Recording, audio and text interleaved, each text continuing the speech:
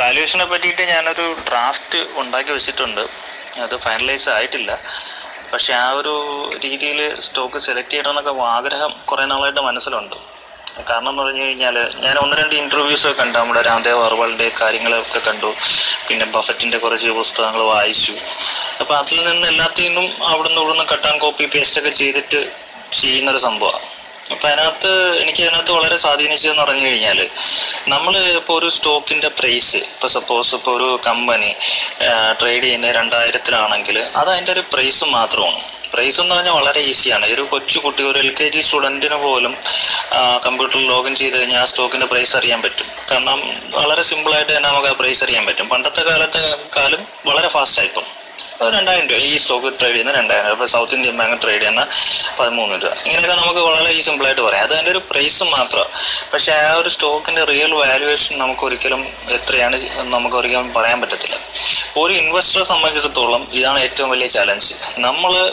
നമ്മുടെ ഈ stock market എന്ന് പറഞ്ഞാൽ ക്രേസി മാർക്കറ്റാണ്. കാരണം ഇതിനകത്ത് 1000 രൂപ വിലയുള്ള സ്റ്റോക്ക്, 1000 രൂപ വാല്യൂ ഉള്ള സ്റ്റോക്ക്, പ്രൈസ് അല്ല, ചിലപ്പം അത് 10 രൂപ പ്രൈസിൽ ചിലപ്പോൾ അത് ട്രേഡ് ചെയ്യുന്നുണ്ടാവാം. അതുപോലെ തന്നെ 10 രൂപ വാല്യൂ ഉള്ള സ്റ്റോക്ക് 1000 രൂപയുടെ പ്രൈസിലും ട്രേഡ് ചെയ്യുന്ന മാർക്കറ്റാണ്. അപ്പം അങ്ങനെയൊക്കെ സംഭവിക്കാം. അപ്പം ഇതിനകത്ത് റിയൽ വാല്യൂ എത്രയെന്നുള്ളത് കണ്ടുപിടിച്ച് അതിനകത്ത് നമ്മൾ ഇൻവെസ്റ്റ് ചെയ്യുകയാണെങ്കിൽ മാത്രമേ നമ്മൾ സക്സസ് ആകത്തുള്ളൂ.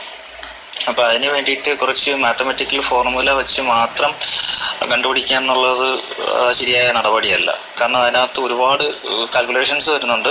അതിനുപരിയായിട്ട് ബിസിനസ്സിനെ കുറിച്ച് നല്ല കാര്യമായിട്ട് നമ്മൾ അറിഞ്ഞിരിക്കുകയും വേണം. ഇതിനകത്ത് ഈ ഡ്രാഫ്റ്റിനകത്ത് ഉള്ള കുറച്ച് പോയിന്റ്സ് പറഞ്ഞു പോകാം. എത്രത്തോളം അത് നിങ്ങൾക്ക് മനസ്സിലാവുമെന്ന് അറിയത്തില്ല, പക്ഷെ വളരെ സിമ്പിളായിട്ട് തന്നെ പറയാം. അതിനകത്ത് ഒന്നാമത്തെ പോയിന്റ് നോക്കാനുള്ളതെന്ന് പറഞ്ഞാൽ മാനേജ്മെന്റ് ക്വാളിറ്റി. ഇപ്പം ഏതൊരു ബിസിനസ് ആയാലും അത് നടത്തിക്കൊണ്ടു പോകുന്നത് അല്ലെങ്കിൽ പ്രൊമോട്ടർമാരെന്ന് പറയുന്ന ആൾക്കാർ, അപ്പോൾ അവർക്കൊരു മിനിമം ഒരു ക്വാളിറ്റി വേണം. കാരണം അവരുടെ ബാക്ക്ഗ്രൗണ്ട് എന്താണെന്ന് നമ്മൾ അറിഞ്ഞിരിക്കണം. പ്രീവിയസ് എക്സ്പീരിയൻസ് എന്താണ്, അവർ വേറെ ഏതെങ്കിലും കമ്പനി നടത്തി 3G ആക്കിയിട്ടുള്ള ഉണ്ടോ എന്ന് നമ്മൾ അറിയണം. നിലവിൽ അവരുടെ ഈ കമ്പനി ഏത് രീതിയിലാണ് കൊണ്ടുപോകുന്നത്, അല്ലെങ്കിൽ അവരുടെ ഫോക്കസ് എങ്ങനെയാണ്, ഏത് ബിസിനസ്സിലാണ് അവർ കൂടുതൽ ഫോക്കസ് ചെയ്യുന്നത്. അത്രയും കാര്യങ്ങൾ കിട്ടിക്കഴിഞ്ഞ് കഴിഞ്ഞാൽ നമുക്ക് ഏകദേശം ഒരു ഐഡിയ കിട്ടും. മാനേജ്മെന്റ് പ്രൂവൺ ആയിട്ടുള്ളൊരു മാനേജ്മെന്റ് ആണോ, അപ്പോൾ നമ്മൾ കുറെ വിജയിച്ചു കഴിഞ്ഞു. പിന്നെ രണ്ടാമത്തേന്ന് പറഞ്ഞാൽ ഈ ബിസിനസ്സിന്റെ ലോഞ്ചിബിലിറ്റി അല്ലെങ്കിൽ ഇക്കണോമിക് മോത്ത്, എത്ര നാളത്തേക്ക് ഈ ബിസിനസ് കൊണ്ടുപോകുന്നുള്ളത് നമ്മൾ നോക്കുക. ഇപ്പോൾ ഓരോ ബിസിനസ് ഉണ്ട്, ഫിനാൻഷ്യൽ ബിസിനസ് ഉണ്ട്, ഒരു പർട്ടിക്കുലർ പ്രൊഡക്റ്റ് മാർക്കറ്റിൽ കൊണ്ടുവന്നിട്ട് അതിനെ സെല്ല് ചെയ്യുന്ന പോകുന്നുണ്ട്. ഇപ്പം ടെക്നോളജി തന്നെയാണ് അതിനകത്ത് വരുന്നത്. ഇപ്പം നമ്മളറിയാലോ, ഈ കൊഡാക്കിന്റെ കാര്യമൊക്കെ ഒത്തിരി കേട്ടിട്ടുള്ള സംഭവമാണ്.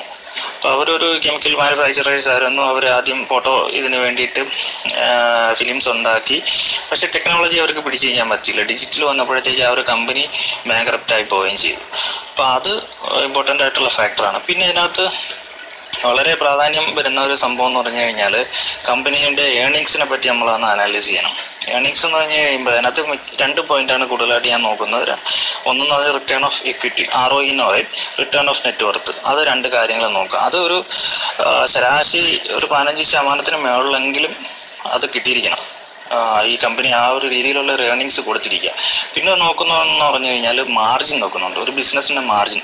ഇപ്പോൾ പല ടൈപ്പിലുള്ള ബിസിനസ് ഉണ്ട്. ഇപ്പോൾ ലാസ്റ്റ് ഒരു വോയിസ് ഇട്ടിരുന്നു, ഹാവൽസിനും എക്സ് മോട്ടോഴ്സിനെയും പറ്റി ഇട്ടിരുന്നു. ഹാവൽസ് 700 കോടി സെയിൽ ചെയ്യുകയാണെങ്കിൽ അതിനകത്ത് ഒരു 7% അവർക്ക് മാർജിൻ കിട്ടുക. അതേസമയം എക്സ് മോട്ടോഴ്സിന്റെ മാർജിൻ അറൗണ്ട് 20% മാർജിൻ ഉണ്ട്. കാരണം അവരുടെ ബിസിനസ്സിൽ കൂടുതൽ പ്രോഫിറ്റാണ്. അപ്പോൾ അവർക്ക് കുറച്ച് കച്ചവടം നടത്തിയാലും പ്രോഫിറ്റ് വരുന്നുണ്ട് കമ്പനിക്ക്. അത് ആ ഒരു ബിസിനസിന്റെ ഒരു പ്രത്യേകതയാണ്. കാരണം അവരുടെ വണ്ടിയിൽ എടുക്കാൻ പ്രീ ബുക്കിംഗ് ഓർഡറുള്ളവരൊക്കെ ഉണ്ട്. അങ്ങനെയൊക്കെയുള്ള സാഹചര്യം വരുമ്പോഴാണ് അവർക്ക് ഈ മാർജിൻ കൂടുതലായിട്ട് കിട്ടുന്നത്. അപ്പോൾ ആ ഒരു മാർജിൻ എത്ര നാൾ കണ്ടിന്യൂസ് ആയിട്ട് ഈ കമ്പനിക്ക് കൊണ്ടുപോകാൻ പറ്റും നോക്കണം. അത് എപ്പോഴും കൊണ്ടുപോകാൻ പറ്റത്തില്ല. ചിലപ്പോൾ മാർക്കറ്റിന് ചില സിറ്റുവേഷൻ അനുസരിച്ച് കമ്പനി ഡിസ്കൗണ്ടഡ് ആയിട്ട് അവരുടെ പ്രോഡക്റ്റുകൾ മാർക്കറ്റിൽ കൊടുക്കുമ്പോഴത്തേക്ക് അവർക്ക് ആ മാർജിൻ കിട്ടത്തില്ല. എനിവേ, അതിനെ സപ്പോർട്ട് ചെയ്തിട്ട് വരുന്ന ഒരു സംഭവം എന്ന് പറഞ്ഞാൽ പോർട്ടേഴ്സ് 5 ഫോഴ്സസ് എന്ന് പറയുന്ന സംഭവമാണ്. മുമ്പ് ഗ്രൂപ്പിൽ പറഞ്ഞിട്ടുള്ള ഒരു കാര്യമാണ്. അപ്പോൾ അതിനകത്ത് 5 പോയിന്റ് വരുന്നുണ്ട്. ഒന്നാമത്തെന്ന് പറഞ്ഞാൽ ത്രെറ്റ് ഓഫ് ന്യൂ എൻട്രൻസ്, പുതിയ എന്തെങ്കിലും ഒരു ബിസിനസ്സിനകത്ത് വരികയാണെങ്കിലുള്ള ത്രെറ്റ്.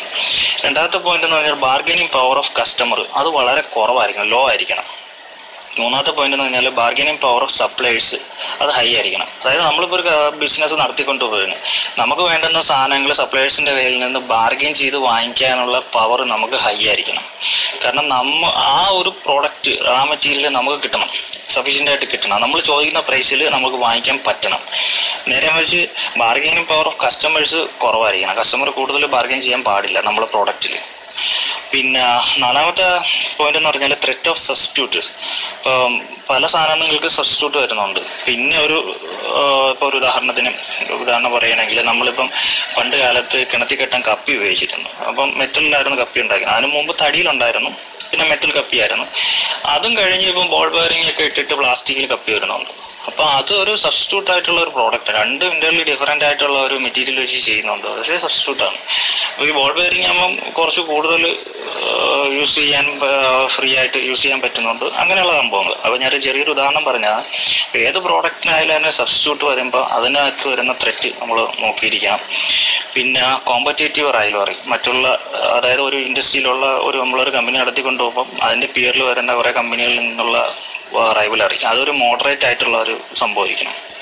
അത്രയും കാര്യങ്ങളാണ് പോട്ടേഴ്സ് ബൈ ഫോഴ്സസ് വരുന്നത്. അപ്പോൾ അത് ഈ പറഞ്ഞ കാര്യങ്ങളെല്ലാം നോക്കുക. പിന്നെ അടുത്തൊരു പോയിന്റ് എന്ന് പറഞ്ഞു കഴിഞ്ഞാൽ കമ്പനിയുടെ വാല്യൂ മൈഗ്രേഷൻ.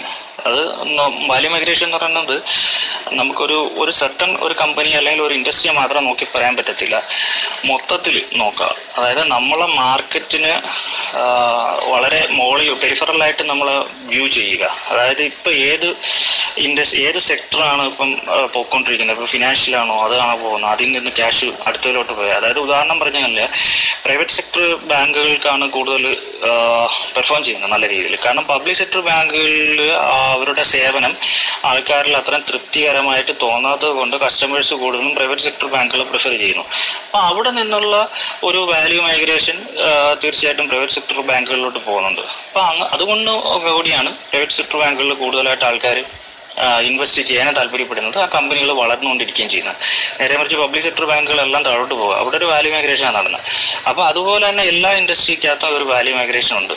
അപ്പോൾ നമ്മൾ ചൂസ് ചെയ്യുന്ന കമ്പനിയും അതിന് പോസിറ്റീവ് ആയിരിക്കണം. പിന്നെ അടുത്ത പോയിന്റ് നമ്മൾ നോക്കാനുള്ളതെന്ന് പറഞ്ഞാൽ കമ്പനിയുടെ ഡെറ്റ് അനാലിസിസ്, കടബാധ്യത എത്രയുണ്ടെന്ന കാര്യങ്ങൾ നോക്കുക. അപ്പോൾ അതിനകത്ത് വരുന്ന 3-4 പോയിന്റ് എന്ന് പറഞ്ഞു കഴിഞ്ഞാൽ ഷെയർ ഹോൾഡേഴ്സ് ഫണ്ട് എത്രയുണ്ടെന്ന് നോക്കുക. എത്ര ഷെയർ, അതായത് ഒരു കമ്പനി ഷെയർ ഹോൾഡേഴ്സിൻ്റെ കയ്യിൽ നിന്ന് എത്ര രൂപയാണ് വാങ്ങിയിട്ടുള്ളത്, അത് എത്ര കോടിയായിരിക്കാം. അതിനെ ഡിവൈഡ് ബൈ ഫേസ് വാല്യൂ കൊണ്ട് ഡിവൈഡ് ചെയ്ത് കഴിഞ്ഞാൽ നിങ്ങൾക്ക് ഷെയറിൻ്റെ എണ്ണം കിട്ടും. അപ്പോൾ ആ കമ്പനി വളരെ കുറച്ച് ഷെയർ ക്യാപിറ്റൽ മാത്രമേ സമാഹരിച്ചിട്ടുണ്ടെങ്കിൽ അതിൻ്റെ പെർഫോമൻസ് എന്താണെന്ന് നമുക്കറിയാൻ പറ്റും. കാരണം അവരുടെ പെർഫോമൻസ് നമ്മൾ നോക്കുന്നു കഴിഞ്ഞാൽ അവരുടെ റിസർവ് ആൻഡ് സർപ്ലസ് ഇത്രയും നോക്കിയാൽ മതി. ഇത്ര സപ്പോസ് ഇപ്പം 50 കോടി വച്ചിട്ട് 1000 കോടിയുടെ റിസർവ് ആൻഡ് സർപ്ലസ് ഉണ്ടെങ്കിൽ ആ കമ്പനിയുടെ സ്ട്രെങ്ത് ആണ് നമുക്ക് അതിനകത്ത് മനസ്സിലാവണം. അപ്പോൾ ആ പോയിന്റ് നോക്കുക, റിസർവ് ആൻഡ് സർപ്ലസ് നോക്കുക. പിന്നെ അതുകൂടാതെ തന്നെ അവരുടെ കടം എന്ന് പറഞ്ഞാൽ ഷോർട്ട് ടൈം ബോറോയിങ്സ് ഉണ്ട്, ലോങ് ടൈം ബോറോയിങ്സ് ഉണ്ട്, രണ്ടും നോക്കുക. അപ്പം കടം മാക്സിമം ഡെപ്റ്റ് നോക്കുമ്പോഴത്തേക്ക് മാക്സിമം കുറവായിരിക്കണം. ഡെപ്റ്റ് ഏകദേശം അതിൻ്റെ ഒരു റേഷ്യോ വരുമ്പോഴത്തേക്ക് 1 താഴെ, ഒരു 0.5 ഒക്കെ ആയിരിക്കും ഏറ്റവും ബെറ്റർ. അപ്പം കടം തീരെ കുറഞ്ഞ കമ്പനികൾ നമ്മൾ സെലക്ട് ചെയ്യുക. കാരണം എന്താ പറഞ്ഞാൽ കടം എന്ന് പറഞ്ഞു കഴിഞ്ഞാൽ ഈ ലോങ് ടൈം ബോറോയിങ്സ് ആണെങ്കിൽ താരതമ്യേന കൂടുതലായിട്ടുള്ള ബാങ്ക് ഇൻട്രസ്റ്റ് വരത്തില്ല. പക്ഷേ ഷോർട്ട് ടൈം ബോറോയിങ്സിന് ബാങ്ക് ഇൻട്രസ്റ്റ് കൂടുതലാണ്. എന്നാൽ കൂടി തന്നെ പല കമ്പനികളും കോർപ്പറേറ്റ് ലെൻഡിങ് എടുക്കുമ്പോഴത്തേക്ക് നല്ല രീതിയിലുള്ള 10%, 8%, 9%-ത്തിനൊക്കെ ആയിരിക്കും ചിലപ്പോൾ എടുത്തിരിക്കുന്നത് പലിശ. അപ്പോൾ അവരുടെ റിട്ടേണിൽ നിന്ന് ഈ പൈസ നമ്മളിപ്പം പ്രോഫിറ്റ് ആഫ്റ്റർ ടാക്സ് നോക്കുമ്പോഴത്തേക്ക് ഈ പല രീതിയിലും പൈസകൾ ഇങ്ങനെ പോയി കഴിഞ്ഞാൽ നെറ്റ് പ്രോഫിറ്റ് വരുമ്പോഴത്തേക്ക് ഒന്നും കാണത്തില്ല. അപ്പോൾ ഈ ലോങ് ടൈമിൽ ഈ കടം ഇങ്ങനെ കൂടിക്കൊണ്ടിരിക്കുകയും ചെയ്യും. അപ്പോൾ അതുകൊണ്ട് കടം കുറഞ്ഞ കമ്പനി മാക്സിമം സെലക്ട് ചെയ്യുക. അപ്പോൾ ഇത്രയും കാര്യങ്ങൾ വെച്ച് നോക്കിക്കഴിഞ്ഞു കഴിഞ്ഞാൽ നമ്മൾ ആ ഒരു കമ്പനിയെ ഏകദേശം ഒരു വാല്യൂ നമുക്ക് കിട്ടും. ആ പ്രൈസിനെ മാത്രം നോക്കിയിട്ടല്ല ആ കമ്പനി ഇത്ര രൂപയ്ക്ക് വരും. പക്ഷെ അതൊരു സിമ്പിൾ ഒരു എക്സസൈസ് അല്ല. ഒരുപാട് കമ്പനികളെ നമ്മളിങ്ങനെ നോക്കി ചിലപ്പോൾ ഒരു വർഷങ്ങളെടുക്കാം നല്ലൊരു കമ്പനി കണ്ടുപിടിച്ചെടുക്കാൻ. പക്ഷെ പ്രാക്ടീസ് ചെയ്താൽ മതി. ഞാൻ ചെയ്തുകൊണ്ടിരിക്കുന്ന സക്സസ് അല്ല, ഞാനൊരു ചെറിയ ഡ്രാഫ്റ്റ് ഉണ്ടാക്കി വെച്ചിട്ടേ ഉള്ളൂ. അപ്പോൾ ആ രീതിയിൽ ഇനി കമ്പനികളെ നോക്കണം എന്നുള്ളൊരു കണക്കൂട്ടലിലാണ്. Okay, thanks. അല്ലാതെ പ്രത്യേകിച്ച് ഒരു ഇത് നമ്മളിപ്പോൾ സ്ക്രീനറിനകത്ത് ROE ഗ്രേറ്റർ ദാൻ 15, മറ്റത് 15 ഇങ്ങനെയൊന്നും ഒരു സംഭവമൊന്നുമില്ല. ഇൻട്രൻസിക് വാല്യൂ എന്ന് പറയുമ്പോൾ ഇത് തന്നെ നമ്മൾ ഉദ്ദേശിക്കുന്നത്. അല്ലെങ്കിൽ പെഗ് റേഷ്യോ ഇതാണ്, PE റേഷ്യോ ഇതാണ്, EPS ഇതാണ്. ആ ഒരു വാല്യുവേഷനിൽ ശരിക്കും പറഞ്ഞു കഴിഞ്ഞാൽ അത് കറക്റ്റ് വാല്യുവേഷൻ ഒന്നുമല്ല. ഈ PE റേഷ്യോ ഒക്കെ നോക്കി ആൾക്കാർ സ്റ്റോക്ക് വാങ്ങിക്കാറുണ്ട്.